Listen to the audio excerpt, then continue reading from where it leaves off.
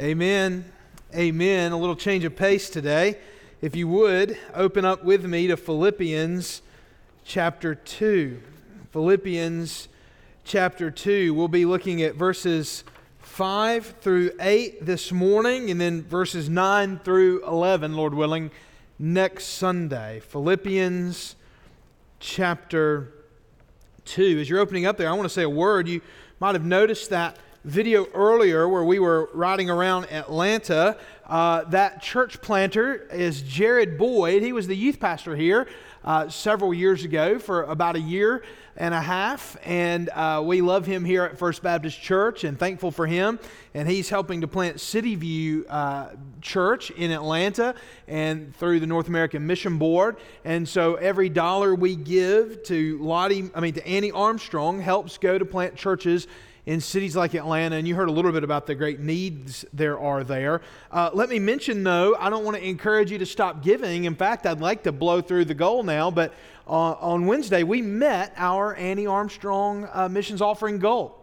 And so we have now gotten to $8,000, and presumably at this point, maybe even more. And after today, I'm sure it'll be even greater than that. Who knows how high we might go? How high do you think we can go, Gene? What do you think? 9. Gene says 9. What about 10? There we go, 10. All right. So we have two people that have committed to give $1,000 each this morning. And so we praise God for that and look forward to seeing how the Lord uses others maybe. We might even get to 12 or 15 before it's all over with. So we praise God for that and look forward to seeing how the Lord answers those prayers. If you have your Bibles open there to Philippians chapter 2, why don't you go ahead and stand with me for the reading of the words of our God. Paul writes under the inspiration of the Holy Spirit in such a way that as the words on this page are being read, God Himself is speaking to us. Beginning verse 5. Have this mind among yourselves, which is yours in Christ Jesus, who, though He was in the form of God, did not count equality with God a thing to be grasped, but emptied Himself by taking the form of a servant, being born in the likeness of men, and being found in human form, He humbled Himself by becoming obedient to the point of death, even death on a cross. Let's pray together. O Lord our God, we ask You, if You would, please open our minds to hear Your word. And God, I pray we would be changed by it. It's in Jesus' name we pray. Amen. You may be seated. Sometimes my fear is that Christians believe, or some people think Christians believe perhaps, but sometimes I hear the way some people talk about their emotions and their struggles and things like that, and they're almost making apologies for things sometimes, and it makes me afraid that some Christians believe that they have to be gospel robots. That we feel like anything we have that the gospel addresses has to be immediately processed. We have to immediately get over it and immediately get after thinking about the way that Jesus has solved every problem. Now, that's not to say that we ought not to start thinking about those things as soon as we experience any sort of negativity, but I want you to know that even though sometimes it feels like it, sorrow does not need to be immediately processed. It's okay. It's okay if we live with sorrow for a season. Sometimes I think, and some of this is from the health, wealth, and prosperity gospel, other things of this is from an ignorance of especially the Old Testament and really the whole Bible.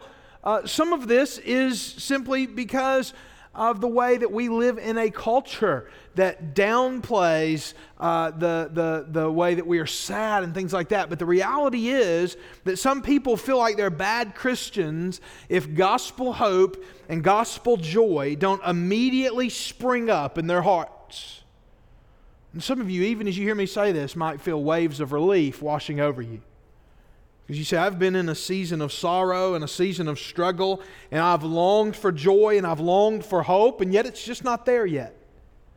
Well, perhaps it's okay for a season to lean into those things, to learn from those things. There's all kinds of reasons for this. Another, I fear, sometimes is that we've gotten too used to this world. plagues and tornadoes and sickness and death have become so commonplace to us that we forget that the Lord didn't make the world this way. So often we're so quick to get to the answers that we don't even really ask the questions. We're so quick to say, right, this is just part of life. Or, yeah, but one day Jesus is going to make all things new. Or, right, but you really shouldn't feel that way if you really know Christ, because we're all going to go to heaven and be happy one day. Sometimes we forget to ask the questions, is this really the way the world's supposed to be? Is this really the way God made things? The answer is no. It's okay to do the work of sorrow. It's okay to not immediately bounce back. Now listen, if that's who you are and how God made you and you do that, I'm not saying we shouldn't get joy, we shouldn't get hope in the midst of our trials and struggles and sorrows. If you do, praise God. But that's not always the experience. In fact, I would argue it's not even the normative experience in the Christian life. No matter how much people try to make it seem like that's the case, it's not true that we come to know Jesus and then we're happy all the day. Sometimes we struggle. There's a rich tapestry of imagery in the Bible that points us to lament and even sorrow. Today, this very Sunday, why don't we embrace sorrow today? Even as we think about this triumphal imagery, this triumphal entry and the imagery thereof, I hope and pray that you can feel the tinge of sorrow even as the hosannas ring, that presumably this very same crowd just a mere week later, less than a week later, will be crying out, "Crucify him." Let's do the work of sorrow this week. It's part of what our Maundy Thursday service is for on Thursday, to help us do the work of sorrow and the work of lament. Let's be sorrowful today. Let's get a real clear, fully orbed picture of the sorrow of the Lord and the sorrow of the cross. Let's feel sorrow today in order that the gospel might be even sweeter for us tomorrow. Let's feel the sorrow of our sin so that forgiveness for us is all the more joyful. This Sunday and next, we're going to turn to one of Paul's Christ hymns. It's part of the letter to the Philippians, and in this letter, in this particular section, Paul is working in order to try to help the Philippians have a humble attitude, like the attitude of Christ. His idea here is make my joy complete in this way. And in the middle of this exhortation to the Philippians, Paul hits some of the highest highs that can be hit in Christian theology.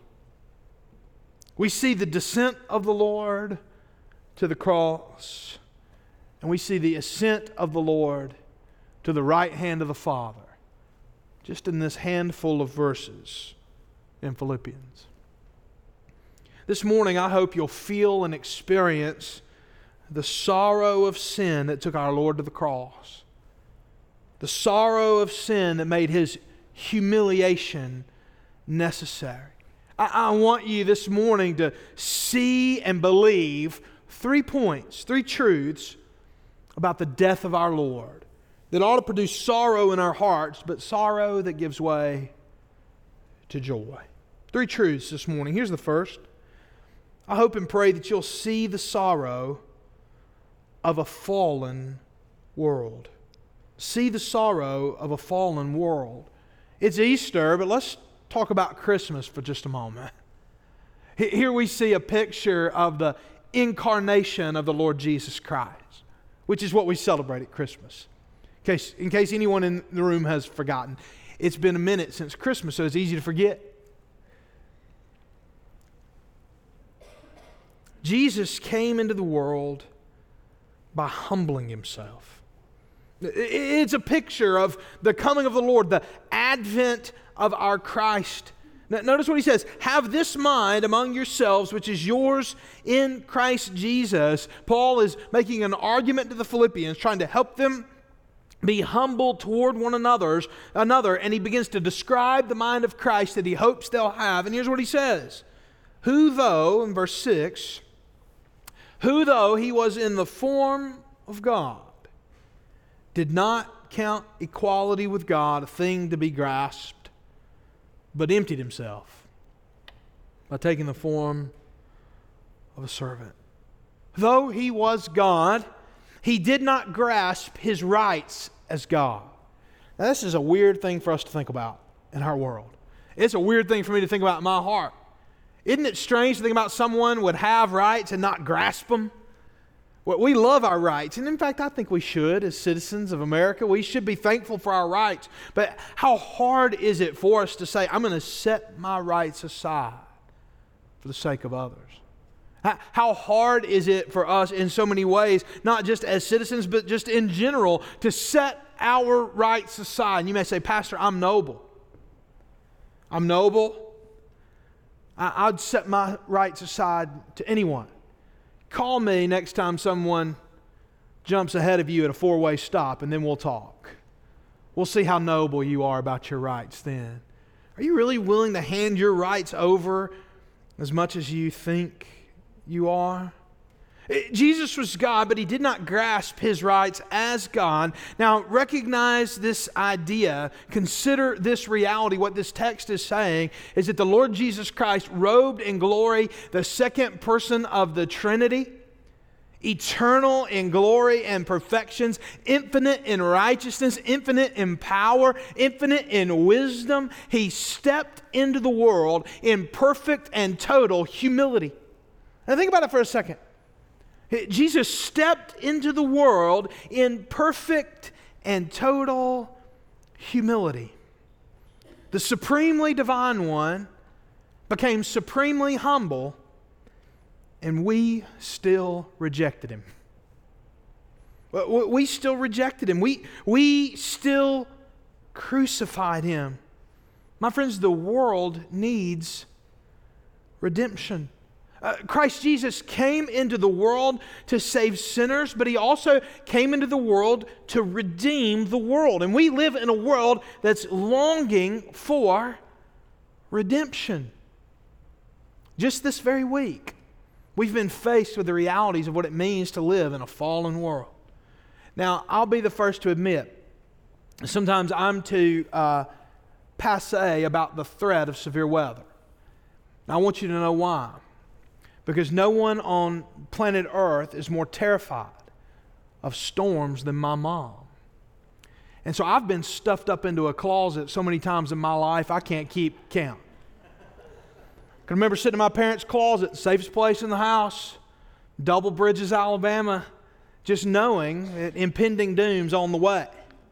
Mom's checking on us in the closet, walking to the TV in the bedroom, checking the window. She just, I wouldn't doubt one bit if there were grooves worn into the floor from that path that my mom took.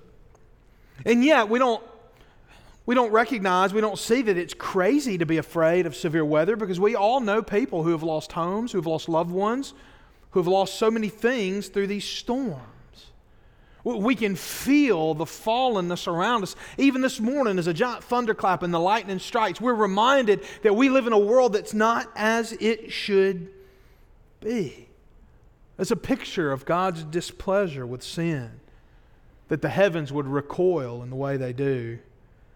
The world is longing for redemption. There's sickness, death, disease. Creation is not as it should be. And yet Jesus came into the world, and throughout his earthly life, what would he do? He would show and demonstrate the way that he has come to reverse the curse. As he walked in the flesh, even though the Bible says he emptied himself, that doesn't mean that he emptied himself, I don't believe, of his divine powers and prerogatives. He had those, but by the Spirit, as he lived his earthly life, he would execute his divine powers in certain ways in order to demonstrate who he was and to demonstrate what God was doing in the world through his life. And so we live in a world where there's sickness and death, and yet what would Jesus do? He would speak and the lame would walk. He would touch the eyes of the blind and they would see. He would call the dead from their tombs. We live in a world where creation seems to be rebelling against the order that God made, where creation is thrown into upheaval through sin. And yet when the wind and the waves threaten to capsize the boat on which our Lord is going, he's asleep, he stands up, he wakes up, he speaks, and the wind and the waves obey. We live in a world that's buffeted by the devil. And yet the Lord speaks and demons flee. I want you to see and to feel the sorrow of a fallen world this morning. And yet I don't want you to lose the hope that the Lord Jesus came into the world to make all things right and all things new. You see, the glory of the incarnation and the glory of the humiliation of the Son of God is rooted in the sorrow of the fallen world we live in. Now, you may be like me. When I hear of a mess or something like that, bad traffic, or if I hear of a situation in another church where I hear of some brother pastor who's going through a tough situation, you know what my first thought is? I want to stay as far away from that as I can. Things start getting bad, I want to get out of there. I don't want to go into the traffic. I don't want to get into the bad situation. I want to stay out of messes. I hear some conflict happening. The last thing I want to do is get involved in it. And yet here we have a world that's a mess. And what did Jesus do? A world that's in sorrow, a world that's weary, a world that's convulsing with the effects of sin, a world where demons prowl. What does the Lord Jesus do? He comes right in the middle of it, and when He speaks, the world obeys. Consider this reality. The glory of the incarnation and the humiliation of the Son is rooted in the sorrow of the fallen world we live in. It makes us ask this question. It raises this question in our hearts. He would come here? He would come here? Second of all, I want you to feel the sorrow of your sin. I want you to feel the sorrow of your sin. Let me ask you this question. When was the last time you really mourned over your own sin? When was the last time your sin drove you to your knees in prayer? I see all the time churches, and I don't think this is wrong or bad or anything like that, but churches will sometimes want to get together and get on their knees and pray for America. Our churches want to get together and get on their knees and pray for this person or pray for that person. When was the last time you got down on your knees and prayed and asked God for forgiveness for your sins? You had sorrow for your sin. Not the sins in Washington, D.C. or Hollywood or New York City or wherever else it is that the news is telling us there's bad sin this week. No, well, I'm talking about the sins in your own heart. When was the last time you felt sorrow for your sin? Won't this text help you see it in verse 7? But He emptied Himself by taking the form of a servant, being born in the likeness of men. That is, the Lord of glory became flesh on our behalf. He became man for you. You might go to the grocery store this afternoon, or you might turn on the TV and you'll see magazines and special editions of magazines, and you'll see special TV shows and everything else. Because around this time of year, people start wanting to ask the question, who killed Jesus? Who killed Jesus? There are two big culprits, right? Was it the Jews or was it the Romans? Who was really responsible for the death of the Lord? And sometimes I wonder if this little game we play every year at Easter, where we start talking about the death of Jesus as if it's sort of a mere matter of historical interest, or when we're trying to figure out, okay, who's really responsible for killing this seemingly good man, the world might say. I wonder if this little game we play is actually for the sake of our own consciences. Because if we read the Bible astutely, if we observe the Bible as we ought to observe the Bible, wouldn't it be clear to us that our sin put Jesus on the cross? There's no question that divine love compelled Him to go to the cross. His countrymen conspired against Him to send Him to the cross. The Romans exacted the deed by crucifying Him on the cross. The Father's wrath was poured out on Him on the cross, and yet was it not our sin? The sin we committed, the sins we did, the foul wickedness of our own hearts that presented the need for the Lord Jesus to go to the cross in the first place. He was found in human form. He humbled Himself by becoming obedient to the point of death, even death on a cross. There's something else we know when we see this truth about Jesus, though.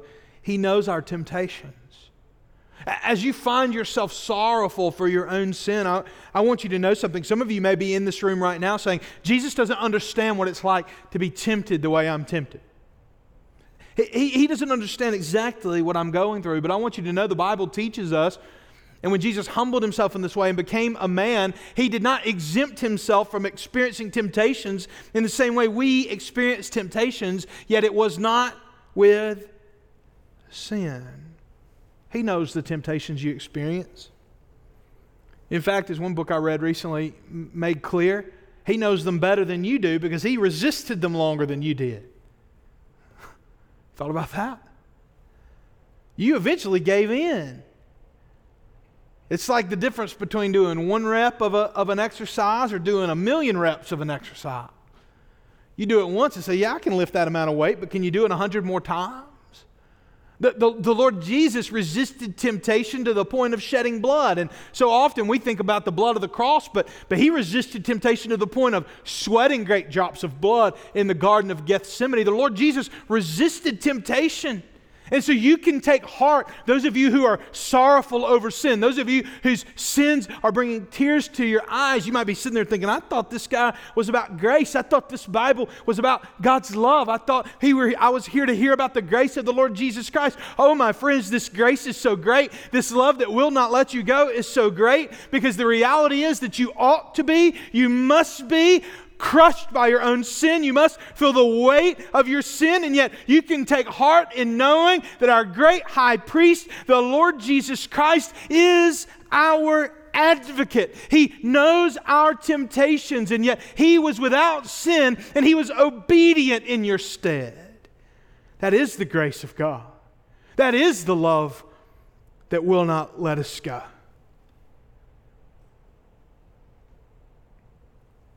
There's something about knowing someone who has been through what you've been through.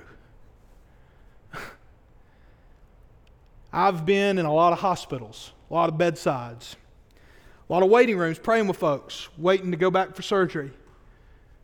Sometimes you'll have somebody over here or a well-meaning friend or family member there, and they'll say, now what kind of surgery you haven't done again? And I'll say, yeah, I'm having this done. Oh man, I know someone who had that. Ruined him. And I'm sitting there thinking, well, now let us pray. You guys ever had that? You're getting ready to have something done, and man, people love to tell you their horror stories.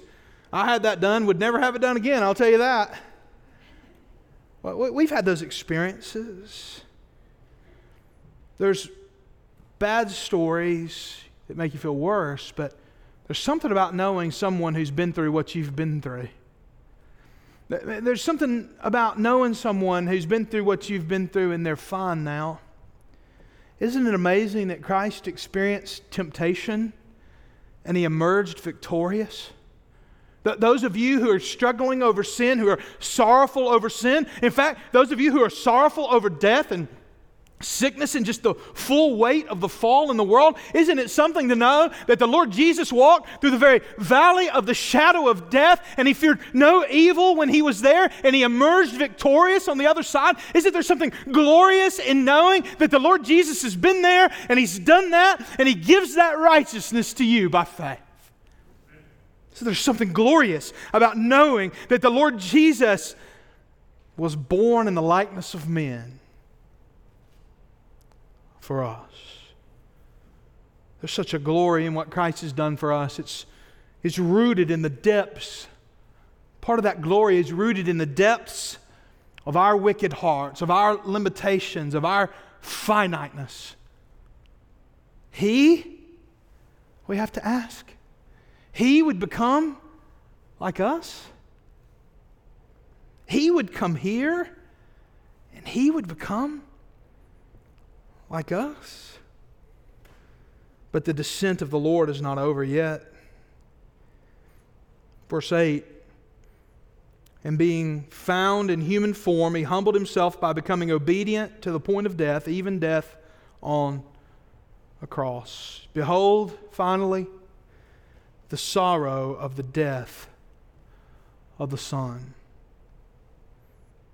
being found in human form, He humbled Himself by becoming obedient to the point of death, even death on a cross. The prophet Isaiah saw this. He foretold this day. In the 53rd chapter of Isaiah, he says, He was despised and rejected by men, a man of sorrows and acquainted with grief. And as one from whom men hide their faces, He was despised, and we esteemed Him not. Surely He has borne our griefs and carried our sorrows. Yet we esteemed Him stricken, smitten by God, and afflicted. But He was pierced for our transgressions. He was crushed for our iniquities. And upon Him was the chastisement that brought us peace. And with His wounds we are healed. He humbled Himself to death, even death on a cross, even a humiliating and torturous death. He became sin who knew no sin. There at that cross, He was the scapegoat and the paschal lamb for our sins. All the sins of the world were borne, I believe, in His body on the tree in order that we might receive life through Him. He who knew no sin became sin on our behalf in order that we might become the righteousness of God in Him. What happened at the cross was the deepest, most dark and horrible moment of wickedness in human history. There's been nothing worse that's ever been committed or ever will be committed than deicide, the action of bringing the Son of God up on false and trumped up charges. The one innocent one, the one perfect one. We looked at Him when He was there on the cross, and as people walked by, they assumed He was accursed by God, when in reality it was their curse. It was their sins that put Him there on that cross. It was for them that He died. It was for them that He was tortured. It was for Him that He suffered. It was their sorrows that He was bearing. He was infinitely glorious for all eternity. He was infinitely joyful for all eternity. And yet He came here to this place in our flesh in order that He might save us. Nothing's worse than the perfect, innocent Son of God, as the Bible says, becoming sin, being murdered by wicked sinners. And yet this Friday, we will celebrate Good Friday.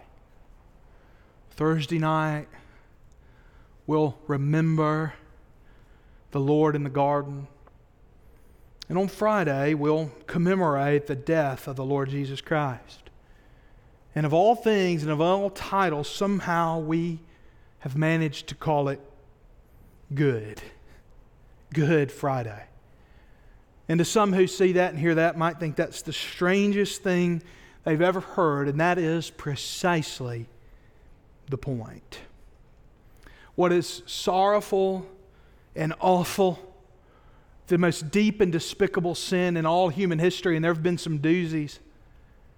The worst day in the history of the world was also, by God's grace, the best day in the history of the world. Because that day which was so dark and awful has become good for us because we so desperately need a Savior.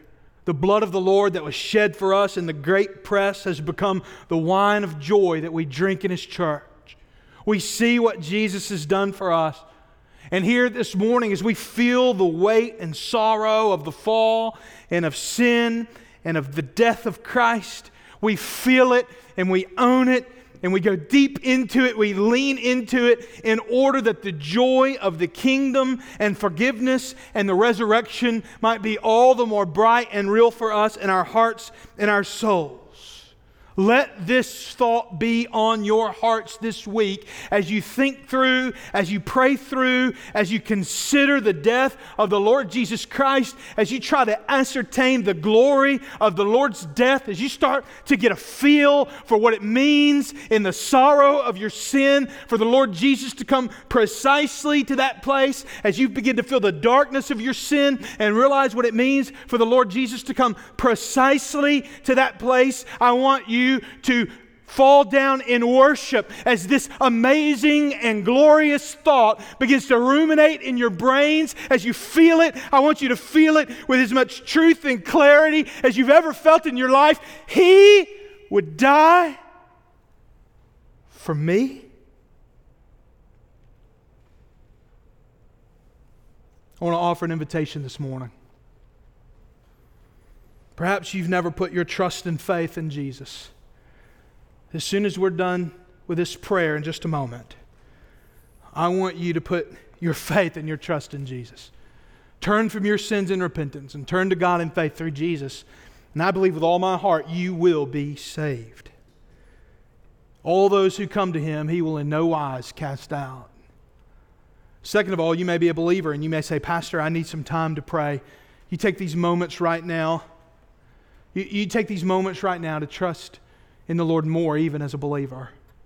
And finally, you may be looking for a church home. You take this time to pray, and if you want to know what it means to be a member here at First Baptist Church, after this service is over, I'd love to talk to you. And in any category, while we're still waiting to come back to the altar, if you need to talk to me, I'd love to talk with you and counsel with you as soon as this service is over. But you don't need me. You don't need this space.